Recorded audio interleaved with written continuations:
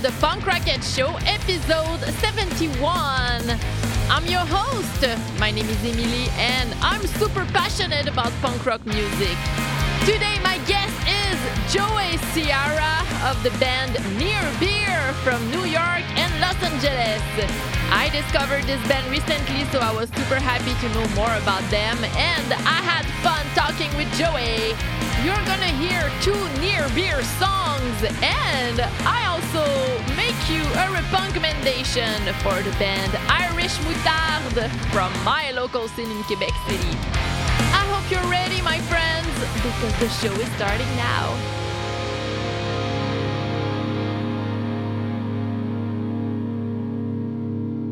Bonjour, punk rock humans. How are you today? I'm doing good. I'm having a great weekend so far. I'm recording this episode on Saturday night. It is currently 8:30 at night. So maybe you're thinking, this woman doesn't have a social life at all. But it's not true, because I had a blast last night on Friday night. It was my good friend Mathieu's birthday, so we went to eat a very, very good ramen meal with other friends, and then we attended to a nice show downtown outside on Saint-Joseph Street in Quebec City. My friends in the bands Ipshot and Scare were playing. Then I went home, I watched some new movies, I listened to some vinyl by myself with Metallica. It was great. Aww. And it really cheers me up to record this episode right now, because I have to admit that I've been pretty bummed today, because I've been watched the Netflix series, the most hated man on the internet, talking about revenge porn, leaking some pictures.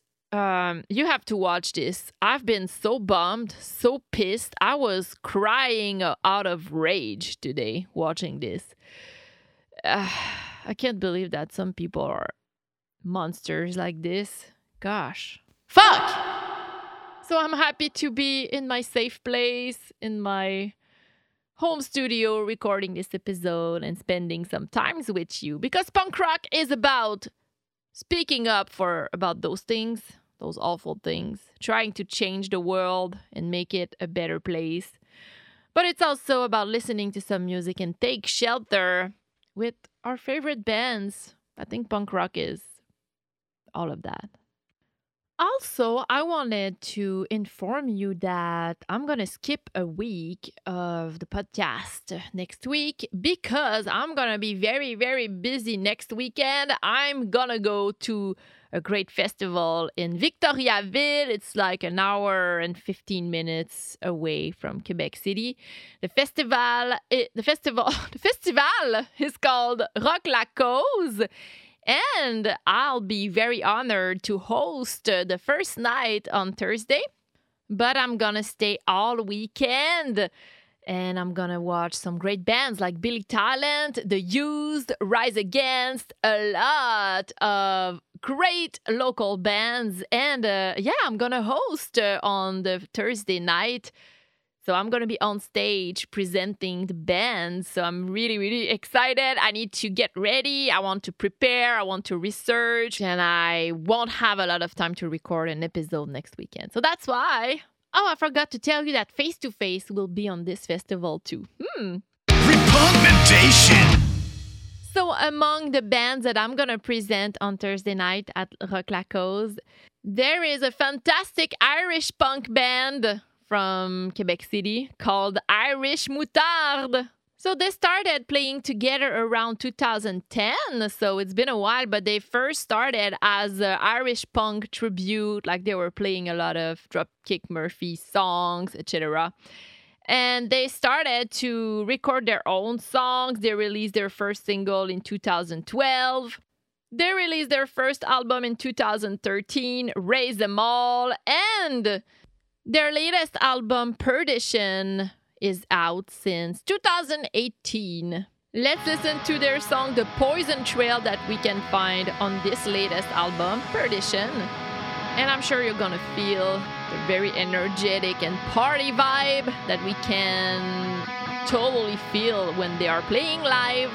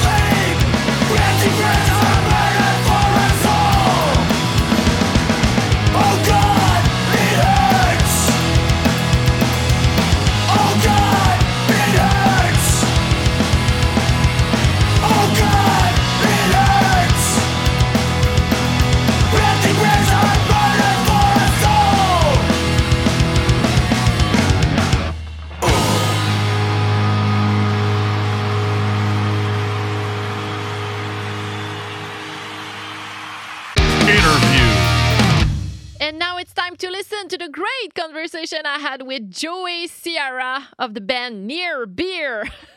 I love to pronounce this. So, it was the kind of conversation that is so interesting that you forget you are recording a podcast episode. So that's what happened.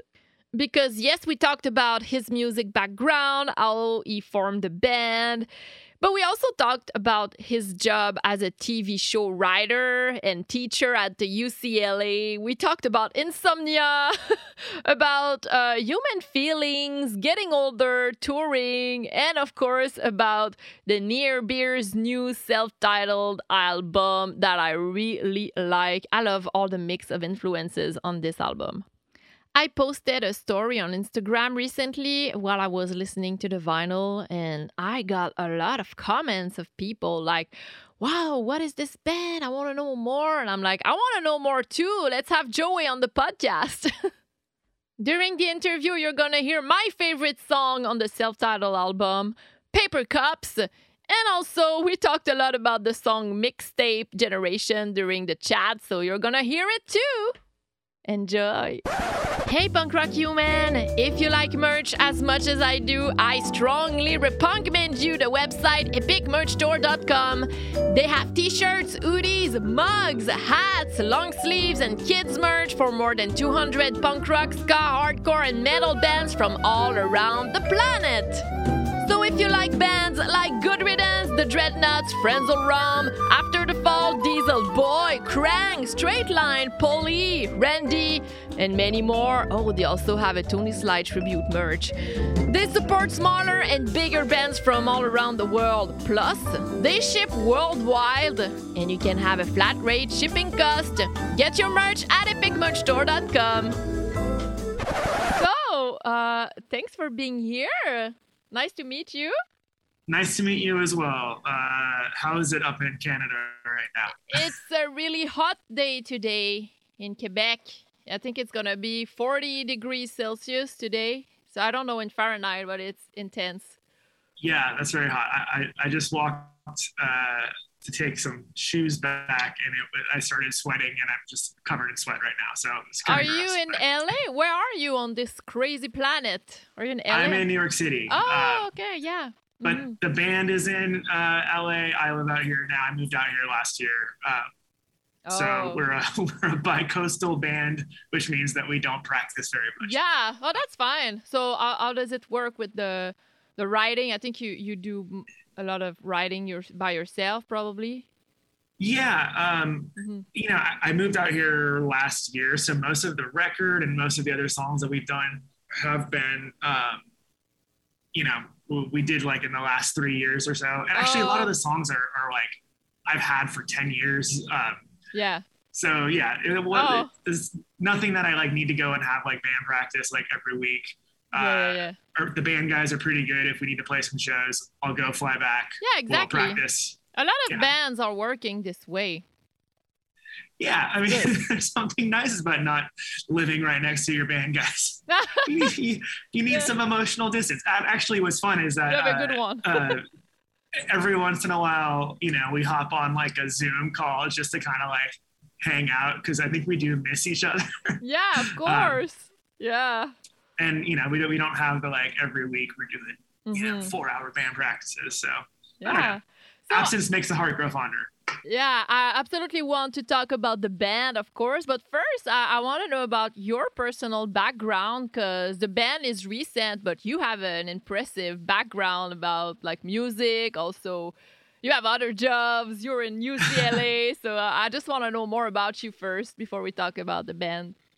Yeah. I mean, I guess it's funny because like going through like a lot of like your back catalog of people you've interviewed, I feel like there's like a disproportionate amount of Southern California like punk rockers. Yeah. And like you just had Ephraim from Death by Stereo, and like I went to the same high school as like a lot of the guys from Death by Stereo and like Atreyu. Like we had like it was like the Orange County Orange County kind of punk scene. And the very first band I was ever in like 7th and 8th grade was with like Brandon from Atreyu. It was his first like punk band. Nice. And we played Blitzkrieg Bop at our high school talent show, and it like pretty sure it ruined us for the rest of our lives because we'll always be chasing the glory of Blitzkrieg Bop at the 8th grade talent show. Nice. But yeah, ever since then I've been in bands for with the exception of a few dark months where I was like not in a band. And then I had to start a band again. So did bands, went to school. I did bands for a while, or I did like high school, but I was in punk bands. And then in college, the singer for my punk band sort of like just up and like left and moved across the country and just like kind of like closed off like the band chapter of his life very abruptly. Just like you did, but you didn't end the band though. Yeah. He was going through something, and he definitely just kind of put the axe on like all things rock and roll. And it kind of broke my heart because at that point I was like, oh shit, what do I do? Like, this guy was like my best friend and like also was the singer.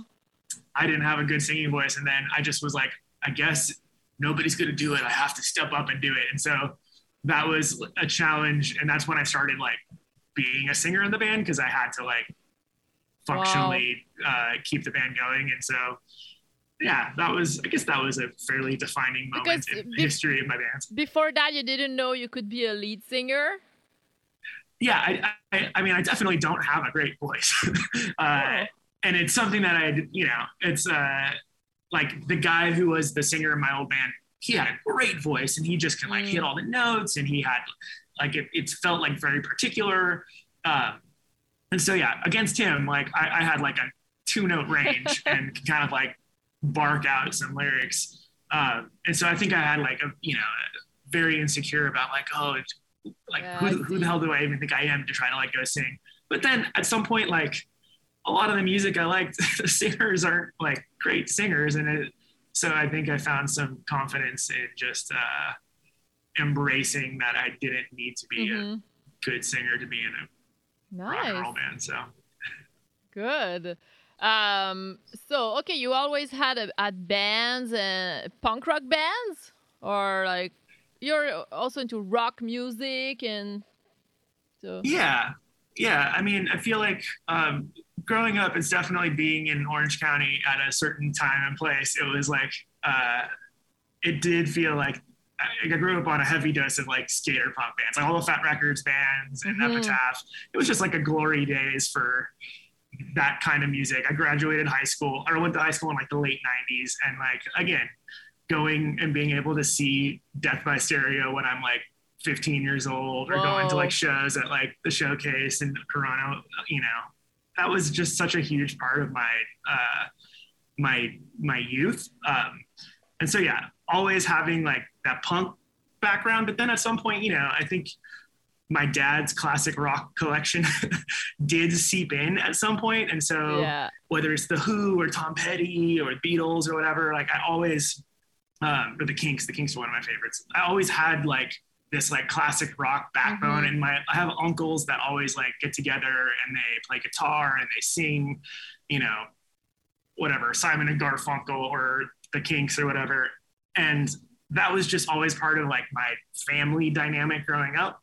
And so, yeah, I think a lot of music I'm interested, like you can see there's influences here, but then there's also influences here, and they like are able to like smash them together. Yeah. And sometimes, you know, it works better than other times. But yeah, I do feel like the classic rock, you know, thing is part of who I am growing up, and then the punk rock thing is part of who I am growing up. And you know, at some level, the band has always been trying to like synthesize between these two influences, I guess. I always feel like people who grew up in California are so lucky, because you were there to see like all those amazing, like you said, Fat Record bands, but like back in the days directly, it was like your local scene. So for me, it's like, whoa. So Lagwagon, NoFX, Pennywise, it's his local scene. It's crazy. Yeah. No, it did definitely felt special. And like, that's something I didn't quite realize until you move away from California. Because exactly. I think that, you know, at the time being a teenager in Orange County in LA, like, you just assume that this is normal. And then in reality, it's not nearly as normal as I guess that I had imagined it was. And then, yeah, not until I really like got out of LA and moved away did I realize like, oh, that LA, like that sound, that skater punk sound strung out. And Lagwagon. I went to school in Santa Barbara. The Lagwagon guys were from up there. And like, it just was like, it was a very SoCal sound. And I don't quite know. I mean, it's like kind of hard to like put your finger on like what exactly it is. There's something that I kept on thinking about.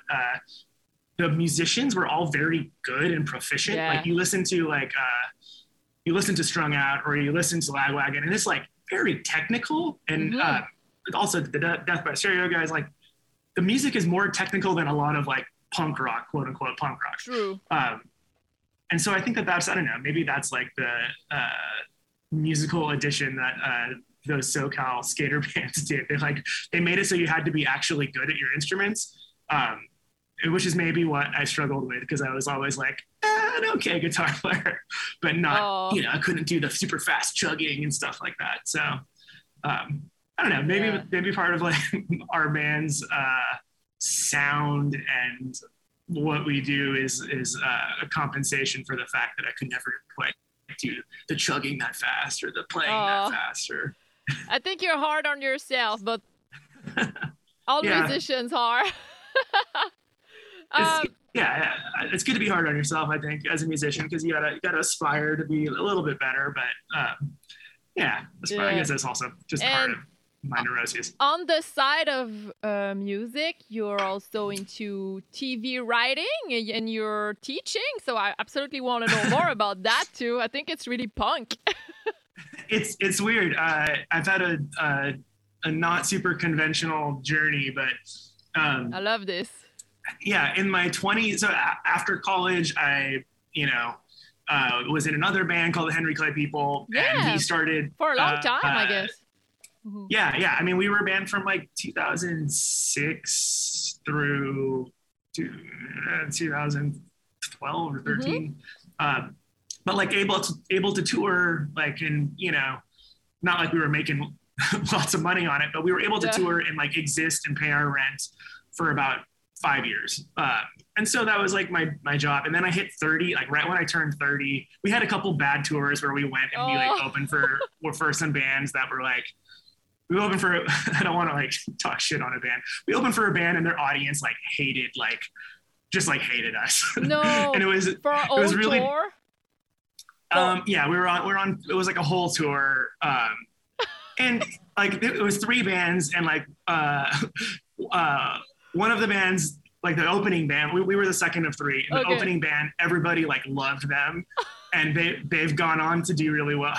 The front bottoms, like they went on and did really well for themselves. Then we were up after the front bottoms, and people were like, "These guys can't play that well. Fuck these guys." No. And then every night or just one show. I don't know. There were a couple shows that I felt like we won over the audience. But yeah, it just felt like that tour was not the right tour for us to be on. And then we did one more headlining tour after that, and it just felt like maybe we shouldn't be. Maybe the band is like hit the end. And we were I was turning 30 that year, and then I ended up like saying, you know what, I think it's time to hang up the band. And so the dark period of my life was when I decided to quit playing rock and roll music. Went back to grad school, and then only like 3 months into grad school, I was like, I really miss being in a band. I really miss like my guitar. And so then I went to grad school over here in the East Coast, and just like uprooted my life and just like moved across the country and was away from all my band people. And then at some point, my brother, who was also in the band with me, he went to like film school, and I was going into like education and different grad school. And he was like, dude, you should have gone to film school. It's way better. It's like full of artsy people. It's like the same kind of like artsy, interesting people vibe. And then I was going to school. I was going to like education school where people like wake up thinking about like education policy and things that are great for like, they're good humans, but it's not the thing that I was waking up thinking about. And so then I ended up coming back to LA, and I went to grad school for film writing, and then ended up getting into some TV writing. I wrote for a show on ABC. I just wrote on the show with my brother that is now on the air called The Resort. It's on Peacock, and I don't know. It's like a true crime love story. I checked the trailer. It seems great. Yeah. It's a weird one. It's fun. It's about like a married couple goes on a vacation down in Mexico, and they find this like cell phone in the jungle that belongs to this kid that went missing. Nice. And then they try to, if they can only solve like what the mystery is, then maybe they can like fix their marriage. And then it just goes from there. It just goes, bonkers. It goes crazy, and it takes some interesting turns. And it was really fun to work on. I mean, I like working with my brother. I like all the other writers that were part of the show were cool, smart, interesting. And I think you have to bring kind of like, I think part of the way that I've been able to exist in the TV world, and same with my brother, is like growing up in the punk rock world. There's a certain kind of like angst or like breaking over the rules that I feel like a lot of TV or a lot of Hollywood people don't quite have. But if you can do that and like with pride and edge and like also humanity, which I think is ultimately at the end of the day, all the punk stuff I love, I think has like this very human, it has like a big human heart. And I kind of feel like the writing part, you know, the edge that we have in our writing is largely based upon the like shit that we grew up listening to. That's amazing. I absolutely don't know anything about TV writing and stuff, but how is it to work with many other at the same time for one show? Do you feel like you have a total freedom to write whatever you want? How does it work? Like the creative process compared to writing songs, maybe you can do a comparison. Yeah, totally. It varies show to show. So like just like every band, I'm sure it varies band to band. Like every band, I've been in bands that are like very democratic, like everybody has equal say. I've been in bands where it's like, well, you're the leader, and then we just try to like honor your voice. Writing rooms are very similar. Like the person who created the show is called the showrunner. Usually that's the showrunner, and they're the creative lead. And sometimes they want a very democratic room where it's like, best idea wins. And sometimes they're like, here's my vision, here's what I want to do, and you guys help me honor this vision. And so I've been in both kinds of rooms before. With my brother's show, the Resort, the most recent one, I felt like that one you know, it's definitely his vision, but I think he was also very good at being democratic and like really wanting to get the best ideas out of the writers. And like, you want to foster a sense of collaboration, like, and you want people to feel that they see themselves in the show too. Like, just like, you know, you want the bass player to be like, that's my bass part.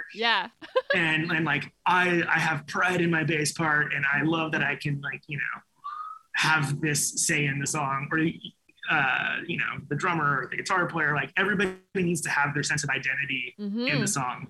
And I think it's the same thing for a writer's room. We want to be able to see like, oh yeah, like that character, I relate to that character more. So when we talk about that character, I might be the one who has more pitches or more ideas about storylines for that character. That happened a lot in the show. Like there's different characters that I think all of us gravitated towards. And there's different storylines that I think all of us kind of like, that's our like pet storyline. That's our favorite storyline. That's great. I love that. And you're teaching also at UCLA? So I did some school there, and then at the end of it, once I started getting like professional jobs, UCLA likes to hire faculty that have experience, you know, in the industry. And so, you know, I did like a summer school class, and I really liked it. And it's interesting because that first, when I first went back to grad school, I went for education. And so I had an interest in teaching, and I had a slight background in teaching. And in between our tours back in the Henry Clay People days, I would often come back and I would basically do like the Jack Black School of Rock stuff, where I would go and like, you know, between tours, I would go teach for this company that would do like rock band stuff, where you'd go to elementary schools, form a band, and like, you know, I would teach bands how to do Ramones or Blitzkrieg Bop, or I would teach bands how to do like some like Arcade Fire song or something. And so, I don't know, I'd always had an interest in teaching, and I like teaching. I also think teaching is very similar to like being in a band too. Like you have to, if you're the front person of a band, your job is to like, especially in punk music, is to build a sense of like community and like, hey, we love you, you love us, like we trust each other. Let's like, we're in this together. Yeah. That's the thing that I love about it. You're spreading the values, the message, the spirit. Yeah, it's totally, it is the, you know, the kind of teaching that I do is like, it's about stories, or it's about history, or, you know, literature.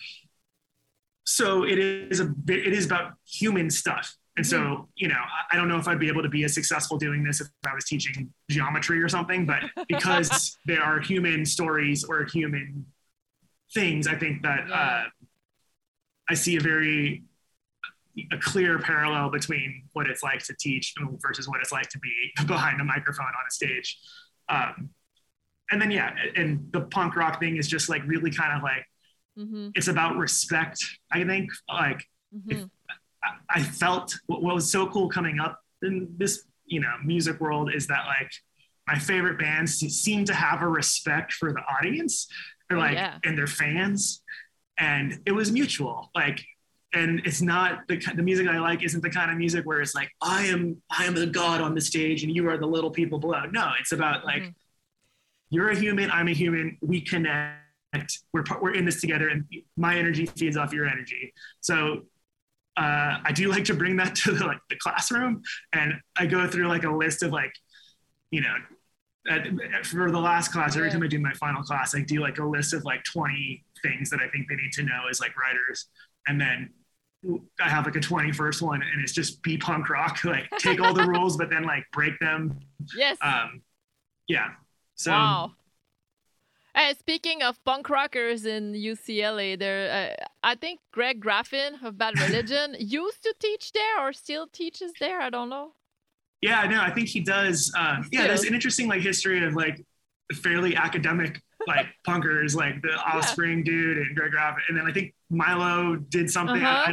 He got a PhD or something. Yeah, it's interesting because I feel like there's you know, I found a lot of punks to be like very smart, you know, and what attracts us to punk at the when we're younger, I think is like a little bit of like an outsider angst, but often like the people that have the outsider angst have it because they were like, my brain is firing at all times and I want more and I'm hungry for more.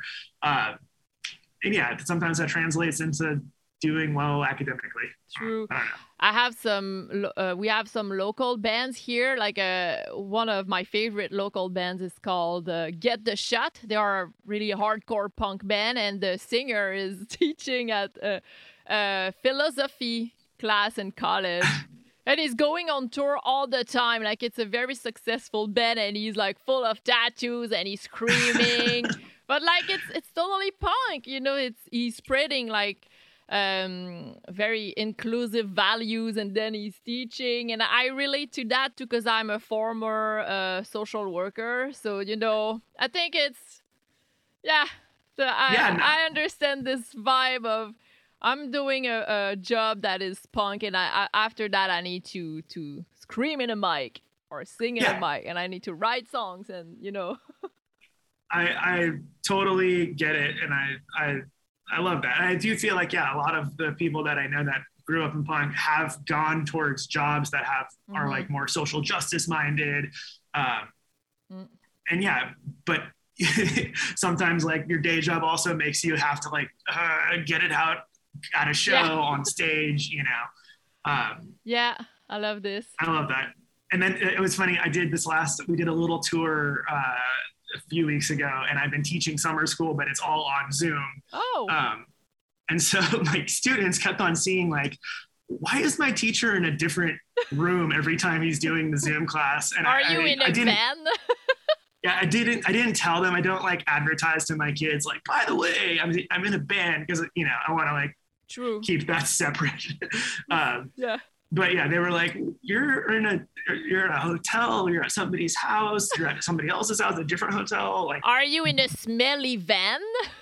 There was one day where I was like, am I gonna have to teach the Zoom like actually in the van? And then I figured out a way to like not have to do that. But for a little bit I was worried. And okay, let's talk about Near Beer, which is a very complicated band name to say when you're a French speaker.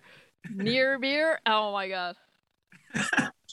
I'm sorry about that. I didn't think about that in advance, but no, but it's my apologies. It's super simple. It's just there are some words like this that I struggle with, but it's just funny. So how did you form the band? It's pretty recent, so I mean, it's interesting. So that one, I'd been, again, in my 30s, I'd been in a bunch of other bands, you know, and none of them quite like lasted. You know, I was in a band that was doing okay called Fakers, and then the singer for that band, or one of the singers from that band, who was in the band Piebald, he decided to move to New Orleans, and the band kind of broke up after that moment, because we all kind of agreed that like that band was very democratic, and like if one person goes, then the band is over. So he moved to New Orleans, the band split up, and so then I found myself bandless once again. And then me and you know, I was just at like I think a pool party at a friend's house, and me and this guy Jeremy, who had always been kind of a fixture of the music scene that we came up in,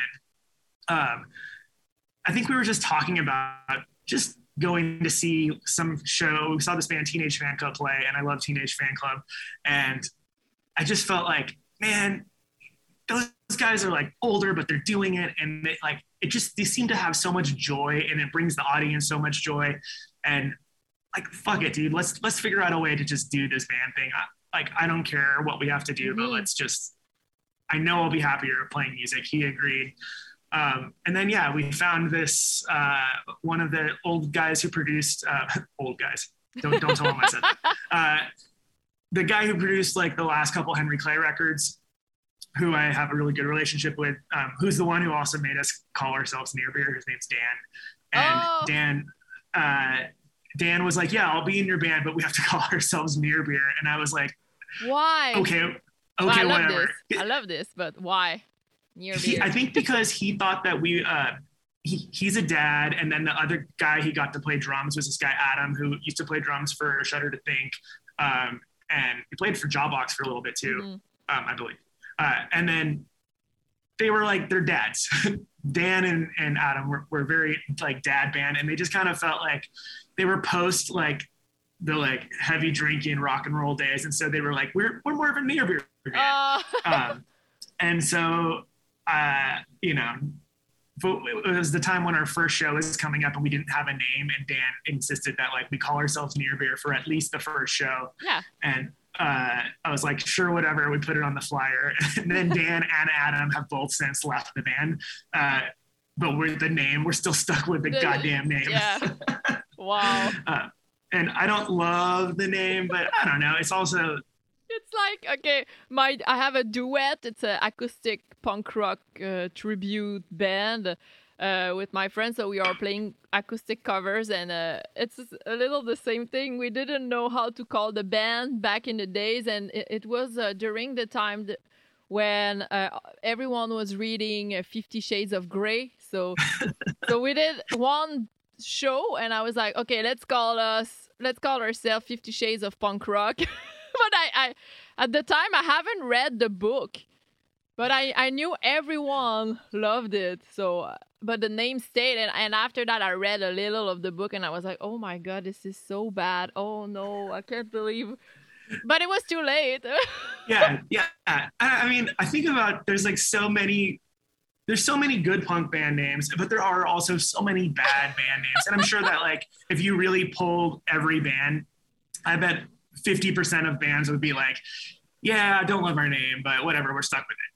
Oh, I should ask. Oh my God, that's a good question idea for the listeners. What are the worst band names, but now we're associated with great music, so it's fine. Okay, I'll take note of this. Yeah, I love that. And I think a lot of bands probably are like, ugh, every time I have, like, because, you know, in interviews and stuff, often that is a question people ask, like, oh, how did you come up with that name?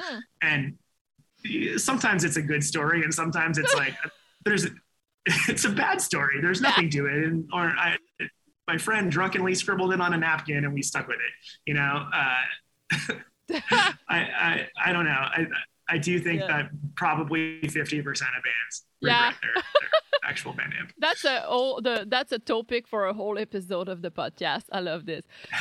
So the band is so you have you released a first EP. A few years ago, or last year, I think. So we'd had the songs. We started recording right before the pandemic happened, or we started recording the summer, not right before, but the summer before the pandemic. And because we all had jobs, I was working on a show. The band, we lost a guitar player, and we were just taking our sweet time. Also, we were paying the guy who was recording us. We're paying him like the cheap deal. And so that meant that anytime he had like a band that would come in and that would like pay him like real money, we would get bumped. And so several times we got bumped. And he'd call us, he'd be like, hey, I'm really sorry, but like I got a band who's going to pay me like my full price. And we were like, oh, cool, fine. We'll figure out another weekend. And then it would often be like 6 weeks later, 8 weeks later, we but there was something cool about like piecing together the record in like whatever few hour scraps that we can get.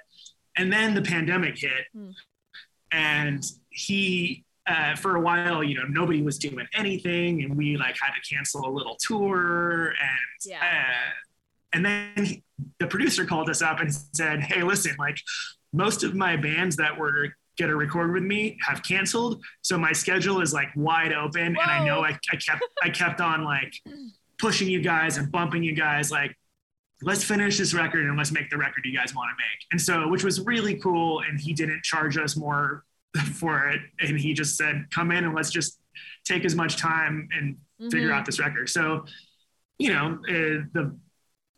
it was like kind of like this joyful thing during a very bleak time, because every few days the band would get together in the studio and we just worked on the record and we tried stuff.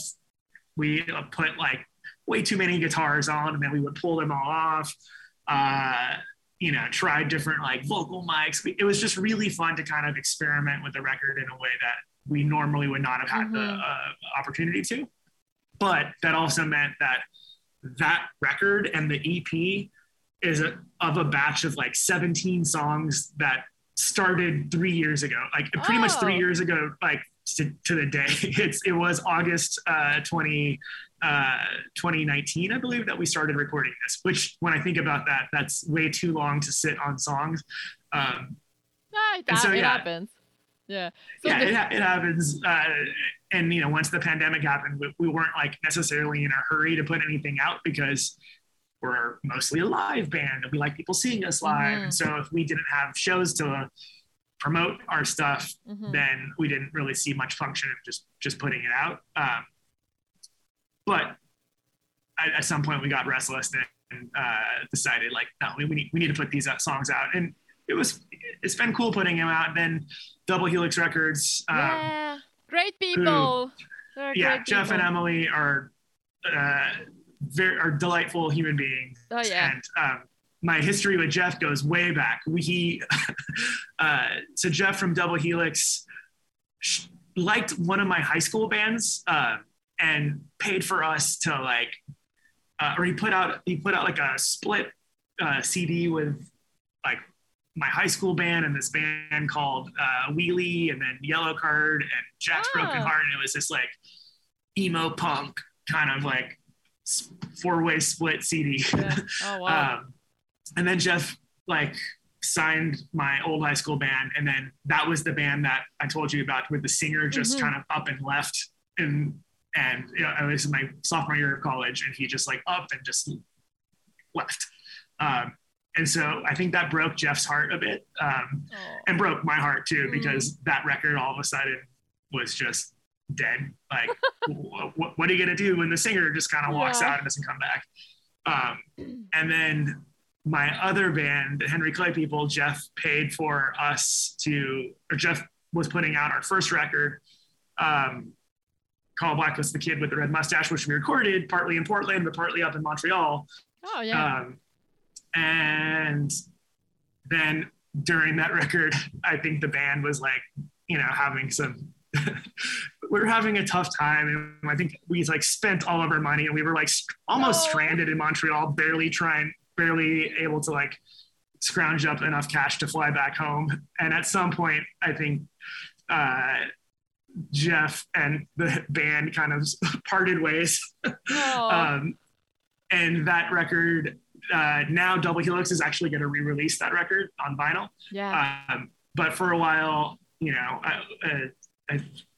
Jeff and us parted ways, and then luckily we kept in touch every once in a while, and then in the last few years he's come back into my life, brought Emily, and they are two of the best people, and it just feels also like cool to trust somebody who you've known for over 20 years now. Oh yeah, totally.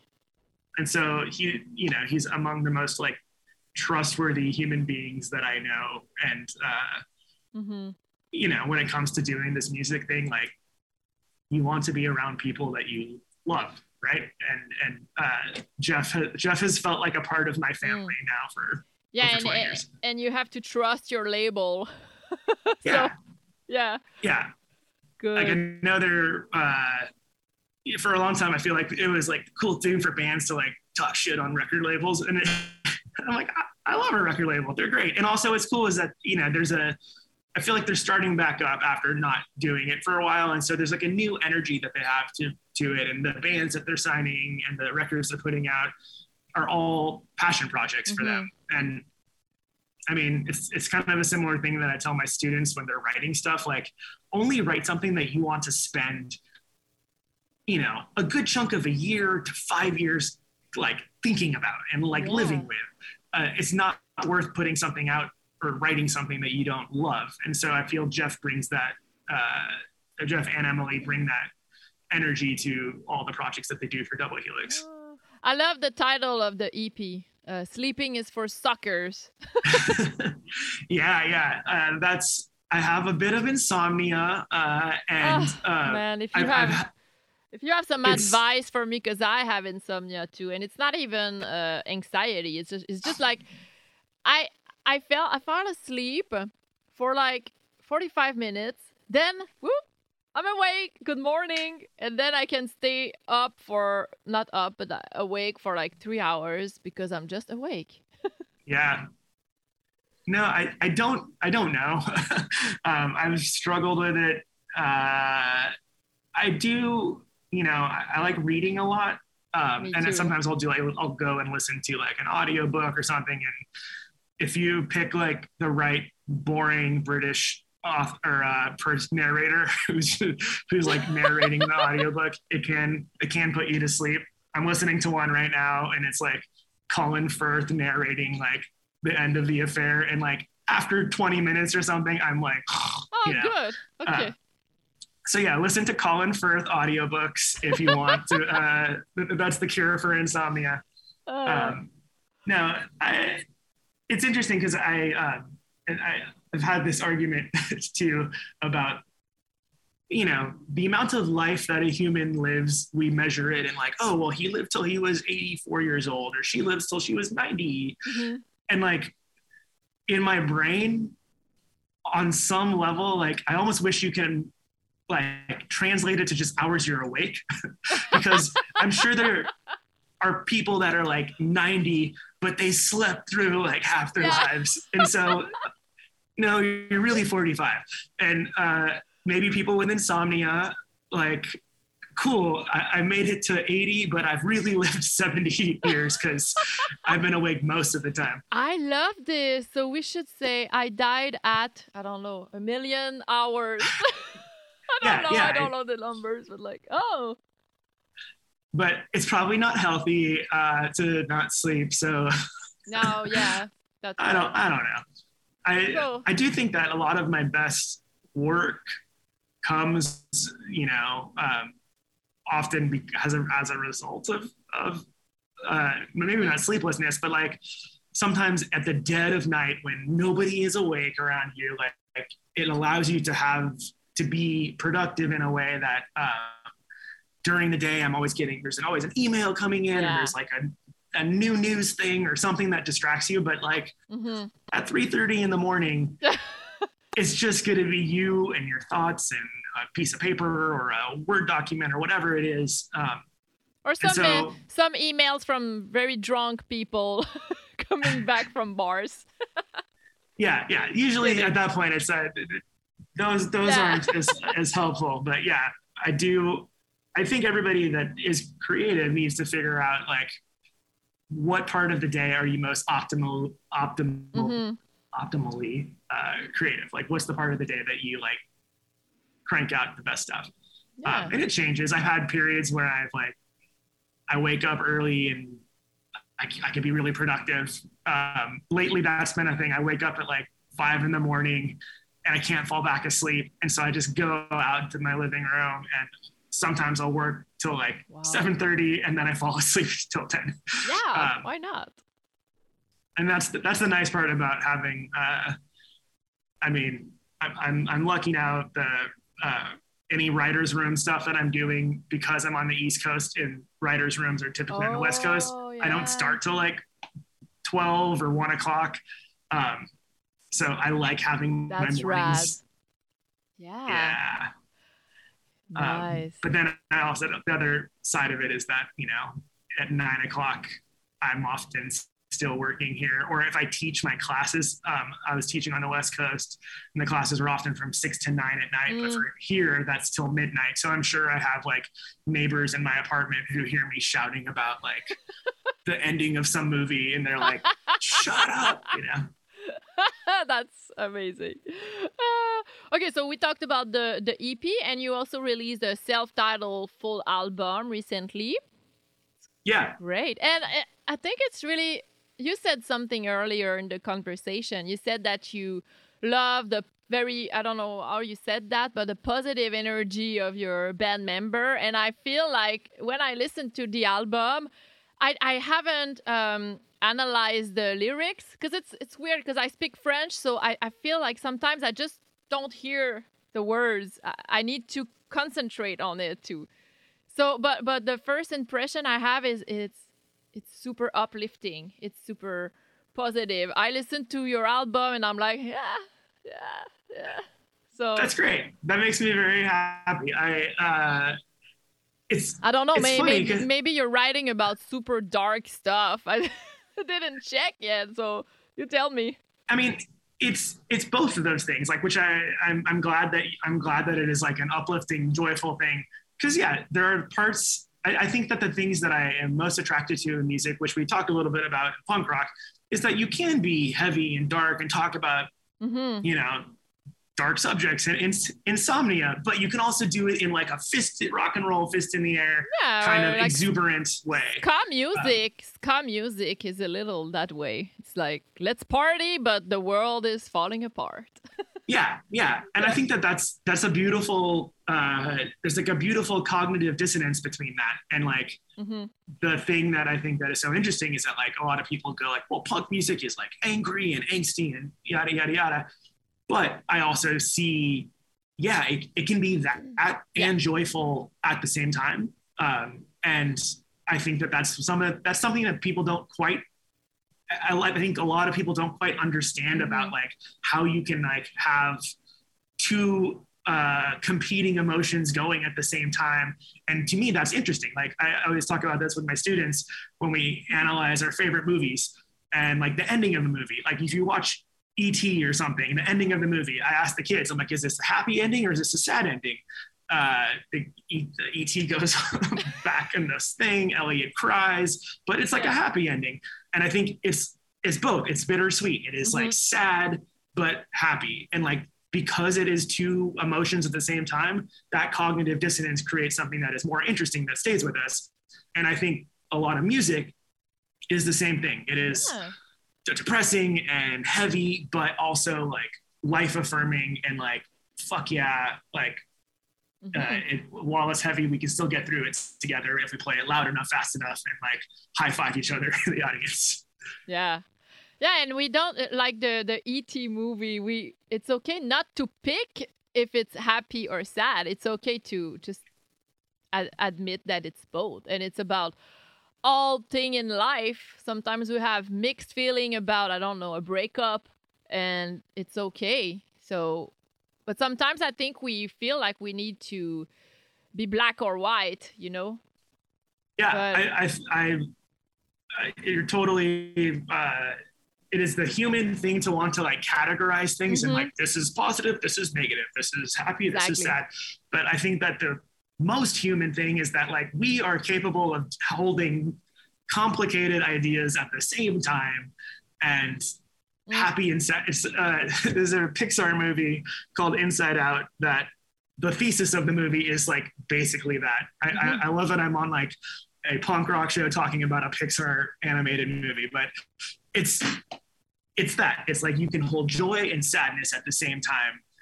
And part of growing up is accepting that like the black and white structures are not black and white. They're various shades of, to bring it all back to your band name, various shades of gray. Yeah, true. So you what do you like to write about, like insomnia, but also for TV or for music? Music, yeah. I mean, I think a lot of it is they're all honest songs about where I'm at in various stages of life. So I'm in my later 30s. There's several things that go into being in this like wave of my life. And part of it is like letting go of some of the ideas of who you were when you were younger, learning to accept, learning to accept like mortality in a different way. In the last 5 years or so, since the pandemic started, I've known five people that were closer to me at different periods in my life have died. And that's a high number comparatively for me, based, compared to any other phase of my life. And so it's just interesting to be like, oh, mortality and humans are, resilient, but also more fragile than I think I realized. And as I get to this age, I start to realize that. How old are you? You said late 30s? Yeah, I'm 39. I'm 38 and a half. So I understand. Right. Like a few days ago, I was like, maybe I have half of my life spent already, but my active and healthy life, it's more than that. Yeah, well, and because we're going to measure how many hours you're awake. So, yeah, my awakened hours life is more than a half spent. I don't know how to say that. It's a life well lived. But yeah, we have actually one of the songs on the record is called "Dead Drummers." They're very on the nose, but it's this drummer or this guy that had been kind of a fixture of the scene, and he had filled in for the Henry Clay people sometimes. And then we started another band in between Fakers and Near Beer.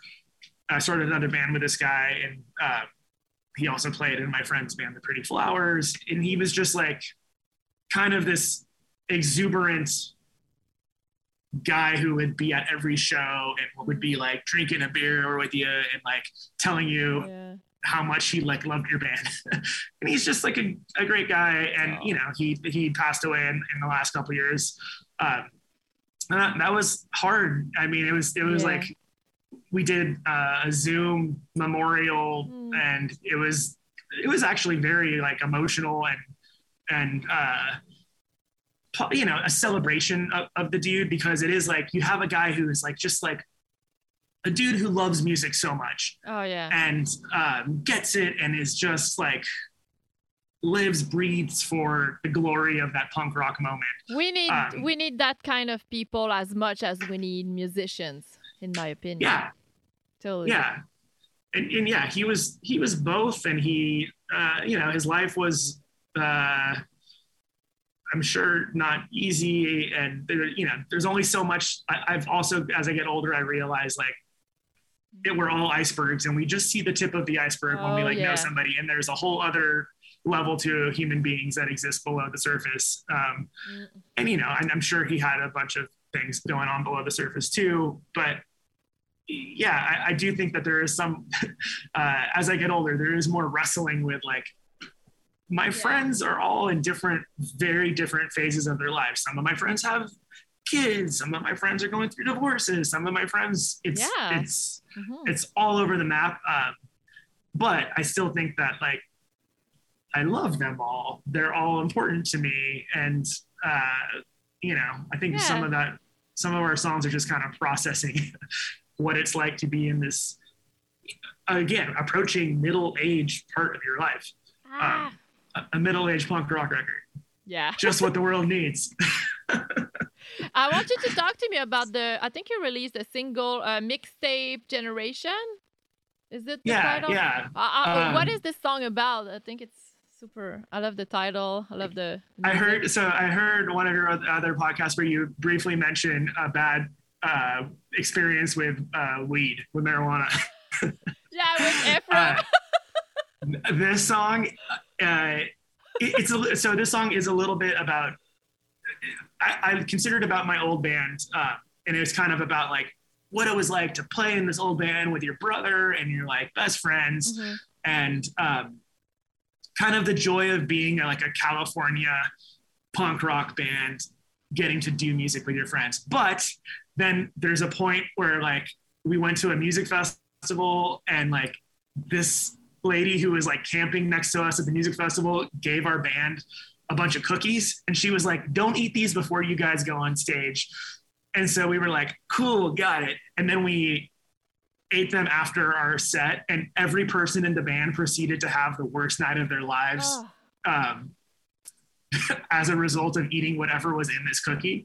And so it is like about this, the song is about the kind of anxiety spiral that like you have like this joyful, like, yeah, we're in this band and it's fun and it's great. And then all of a sudden you eat this cookie and it's like, oh my God, what the fuck am I doing? My life is so out of control.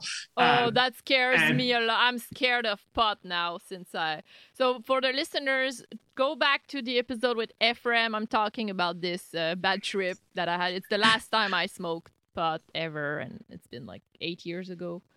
I will never have this again. Yeah. It's interesting because I was this thing was about 8 years ago too. I think maybe 10 years. What was wrong in this time? But I was in Amsterdam, so it wasn't probably the same same batch.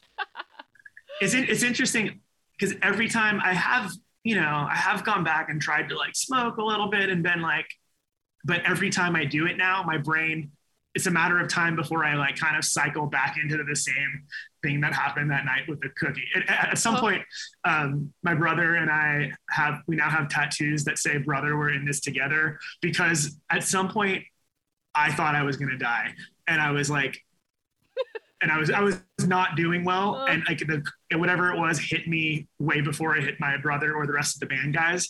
And so my brother was this is funny. He was going out to get the one guy in our band. The bass player was the one who didn't eat the cookie, and so he was going to like get the bass player and be like, "Hey, Joey, I think Joey needs help." And in the process of like walking 10 feet from like my tent to the bass player's tent, all of a sudden it hit my brother, the cookie, and my brother ended up just on all fours, like throwing up. That's it was awful. It was a bad scene. But then he came back and he said that he wasn't feeling well, and I was like, "Dude, brother, we're in this together." Which is the chorus of the song. The song says like, "Brother, we're in this together," and it's the shitty tattoo that we now have based upon the night that we thought we were gonna die. But you know what? We made it to the other side, and we're totally fine. Wow. Oh, okay, so I'll listen again to this song with this story in mind. It's a little bit all over the place. So I mean, it's not like, well, it's just about the music festival. It's it's a fairly impressionist version of like anxiety based around this experience. Right after this interview, in a few minutes, I'll do that. I love the artwork. So who's the dog on the artwork? I love it. I'm glad you asked. That is my dog. Well, she passed away. That's Edna. Oh, no. But yeah, Edna I had for 12 years. And I love that dog so much. And it's interesting because I think about like the pets that you have sort of measure eras in your life, or you will have like the Fred years or the Edna years, or like the whatever dog dog name or cat name that you have. And so I feel like the band in this batch of songs, I look at it sort of as like, I almost wanted to call the record songs from like the Edna era. It's the Edna era. Oh. And yeah, I took that. She was, she was a rescue dog. Like my neighbors found her on a tennis court, and she had some health defects, and so we think that somebody abandoned her because they didn't want to pay for her like health defects or whatever. And I loved that dog so much. She was so stubborn and so, had a mind of her own. But that dog was punk rock. Yeah. And I took that picture in a beach in San Diego, on the beach in San Diego, and it was like, to be honest, it was like towards the end when I knew she wasn't doing very well, and so I knew like maybe this is the last time she's gonna like go to the beach, and so she's walking on the beach, and I like snapped this like picture of her that just kind of captured like.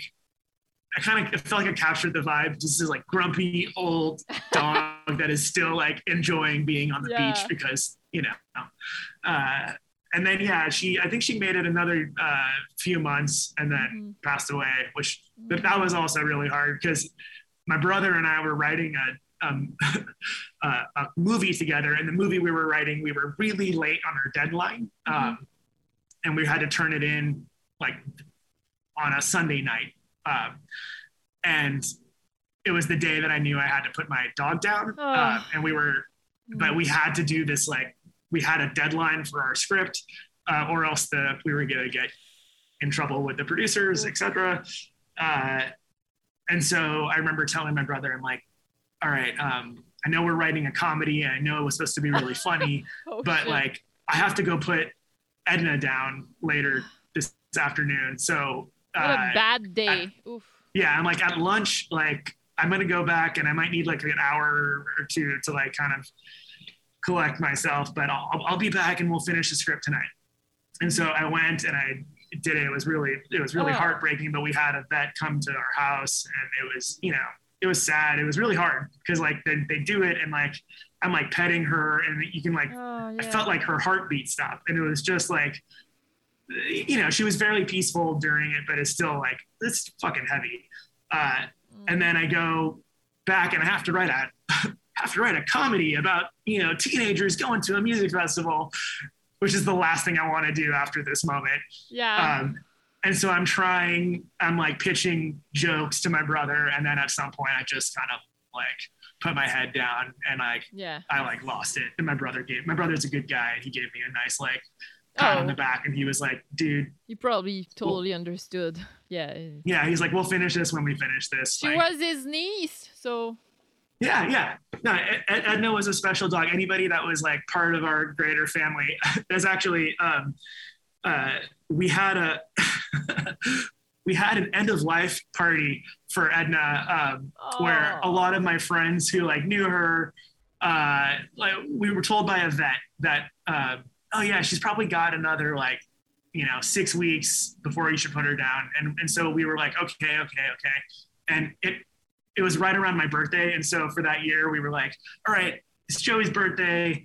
But we're also going to do like an Edna, like celebration of life party. Aww. And so all my friends came, everybody wore all black, and like everybody like took pictures with Edna.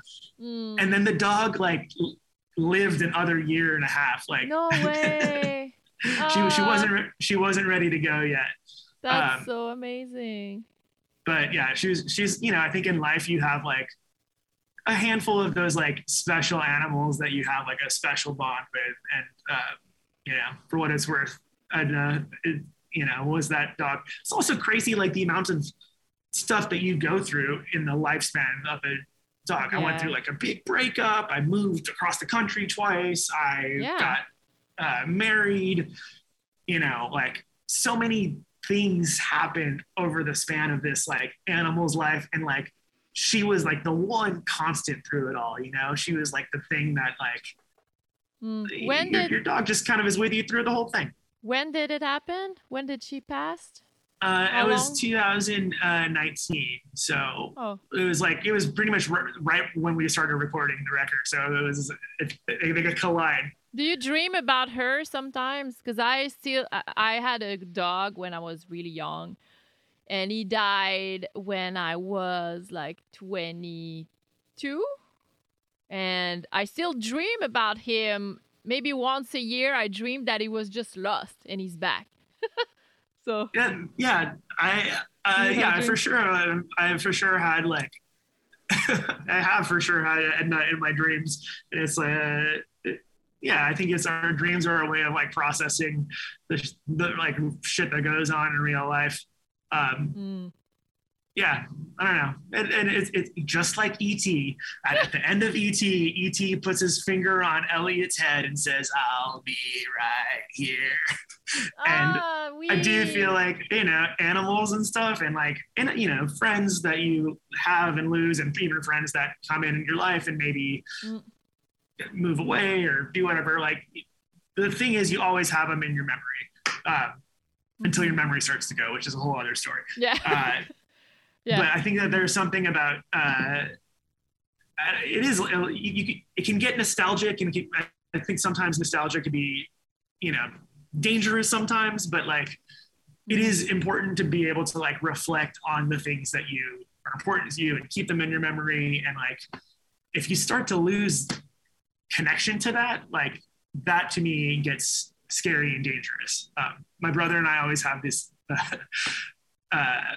argument with our parents, because our parents like often can be very unsentimental, and like they'll take down pictures of family, and like sometimes you go to their house and it just seems like decorated like without much connection to like the past or to family. And me and my brother are always big on like, no, we have our records, we have our favorite books, we have pictures of the people that we love and care about, because part of that is like reminders on the wall of all the things around you that make you you and make you feel connected to the people that you love, or connected to certain memories or eras of your life. And I think that shit's important, because if you like lose touch with that, then you start to lose some touch with your past and who you are. And so, yeah, I think it's important just like keep that stuff around you. Yeah. Oh, wow. I've never seen this that way, but it's true. Wow. Oh, we've been talking for an hour. That's great. Cool. I have two questions from the listeners. But before, what are the next project? Are you going to tour? Are you going to come play in Quebec City or something? What's the next plan for the band? Yeah, I would love to. I mean, because we did a little run of California or like West Coast shows. And now that I'm over on the East Coast, I'm like, dude, we got to play some East Coast shows. And so I think we're working on that right now. We're trying to talk about with another band about a tour. It's looking like it might happen. East Coast run. Would love to get up your way. We can meet in person. Yes. And then we're playing Fest in Florida, and we might do some shows around that as well. And then because the songs that we wrote were 3 years ago, or we recorded them 3 years ago, I have like a shit ton of new songs that we're really excited to record. That's what I wondered. Yeah. Oh, cool. And so I think the plan is at some point in the next, probably before winter, or go out to LA and just record a bunch of them. And what's interesting or nice about this next batch is that I don't think we're going to be as like precious about stuff. I think we want to go into a studio, be like a live band, and then just like record them, keep it very simple and rock and roll. And then, hopefully Jeff and Emily will want to release them. Yeah. Oh, I'm not worried about that. Nice. Okay. And two last questions from the listeners. Okay. I love this one because I think that maybe. Are you influenced by the band Pop? You know, the Canadian. Oh, yeah. I like Pop a lot. I remember one of my friends like gave me, I forgot what single it was, but it was like an early Pop like single, and he was like, he told me, he's like, this is what your band would sound like if you guys were all really good at your instruments. That's what my patron Ryan said. Like, he said it. I feel like they have some kind of, I don't remember what he said, but kind of evolution Pop have, or and I feel some influences too. I don't know if I love them, and it is like there is something about like Pup and like Jeff Rosenstock, like the people that I know that like grew up on the exact same influences, and they've like found a way to like synthesize and process those influences into this thing that does feel like you feel late 90s punk rock. You feel some of the early 2000s like indie rock vibes, and then it just kind of like collides into this sound that kind of feels now. It's like nostalgic a little bit, but it also feels sort of like its own thing. I think Pup does that, and Jeff Rosenstock, they do that so well. And so I'll consider ourselves like a lesser version of both of those bands. And Jess has a question. Who would be your dream band to open for or to go on tour with? That's a great question. So I've become friends with like one of the dudes, or the main guy from the band, The Hold Steady.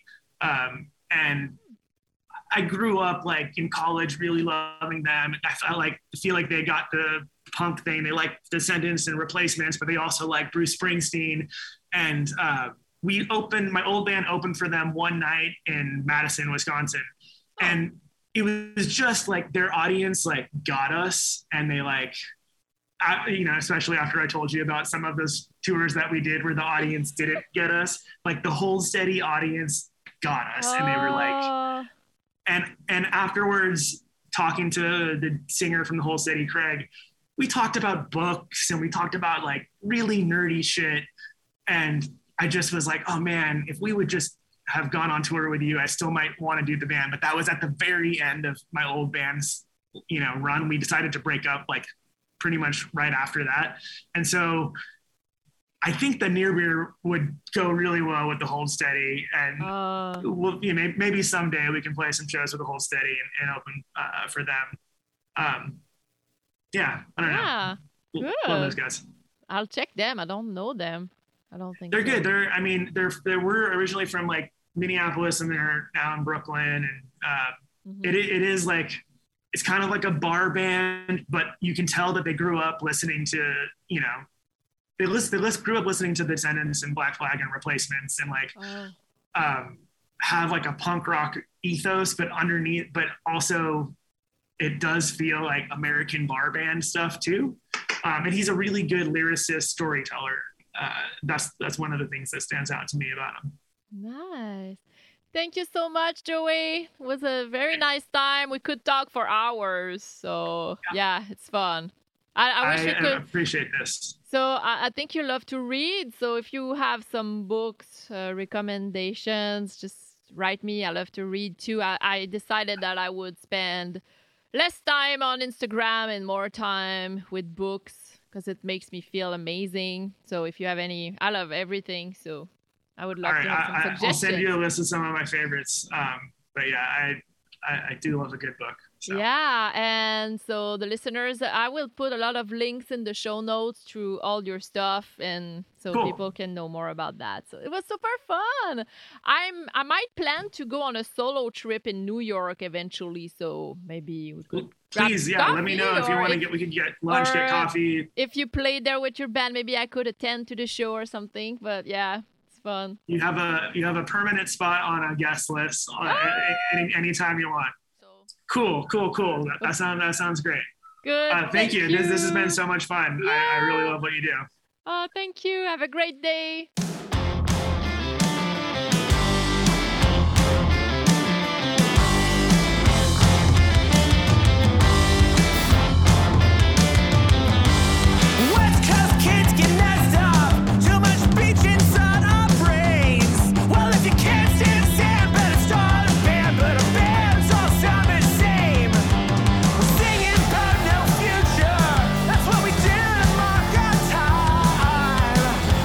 Mixtape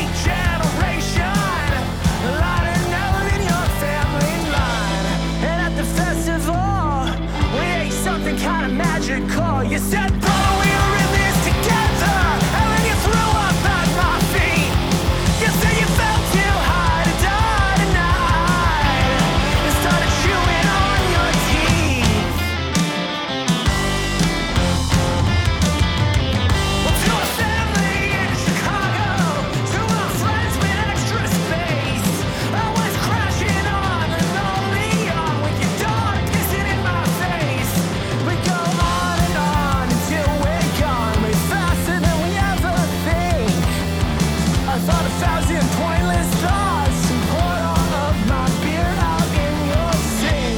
So now we drink to them, 'cause who knows when I will see you again. You said, brother, we are in this together, but now we're not sure what that means. Tell me what that means.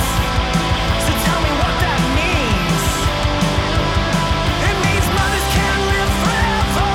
It means fathers have heart attacks. And when we feel old, we'll write some wedding toasts to the sisters we never had, we never had.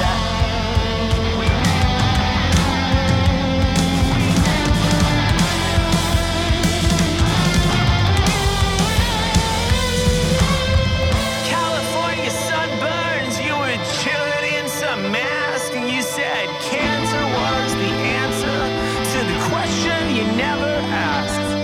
Well, I will be good to you, and you'll be good to me. You said, brother, we are in this together, straight to the center of the century, where our drinks are free, where our drinks are free. When you feel dead and lonely, I'll still be your friend, and only one who remembers when you held me when it felt like we were melting in the ground. I guess it's in our nature now.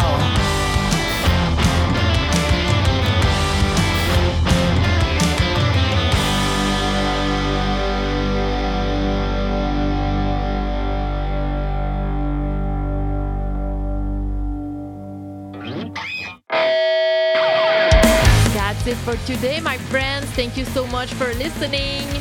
Like I told you, I won't be there next week, but I can't wait to be back for real.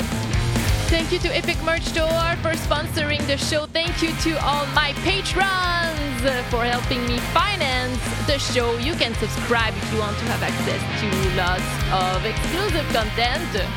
Thank you to Scott Hallquist from 10 Football to co-produce the show with me and to edit the sound. I love you guys. See you in 2 weeks. And until then, punk your life. And also, you can give me a review on iTunes and 5 stars and subscribe to the show and give me some feedback and follow me on Instagram. Check the show notes. Bye-bye.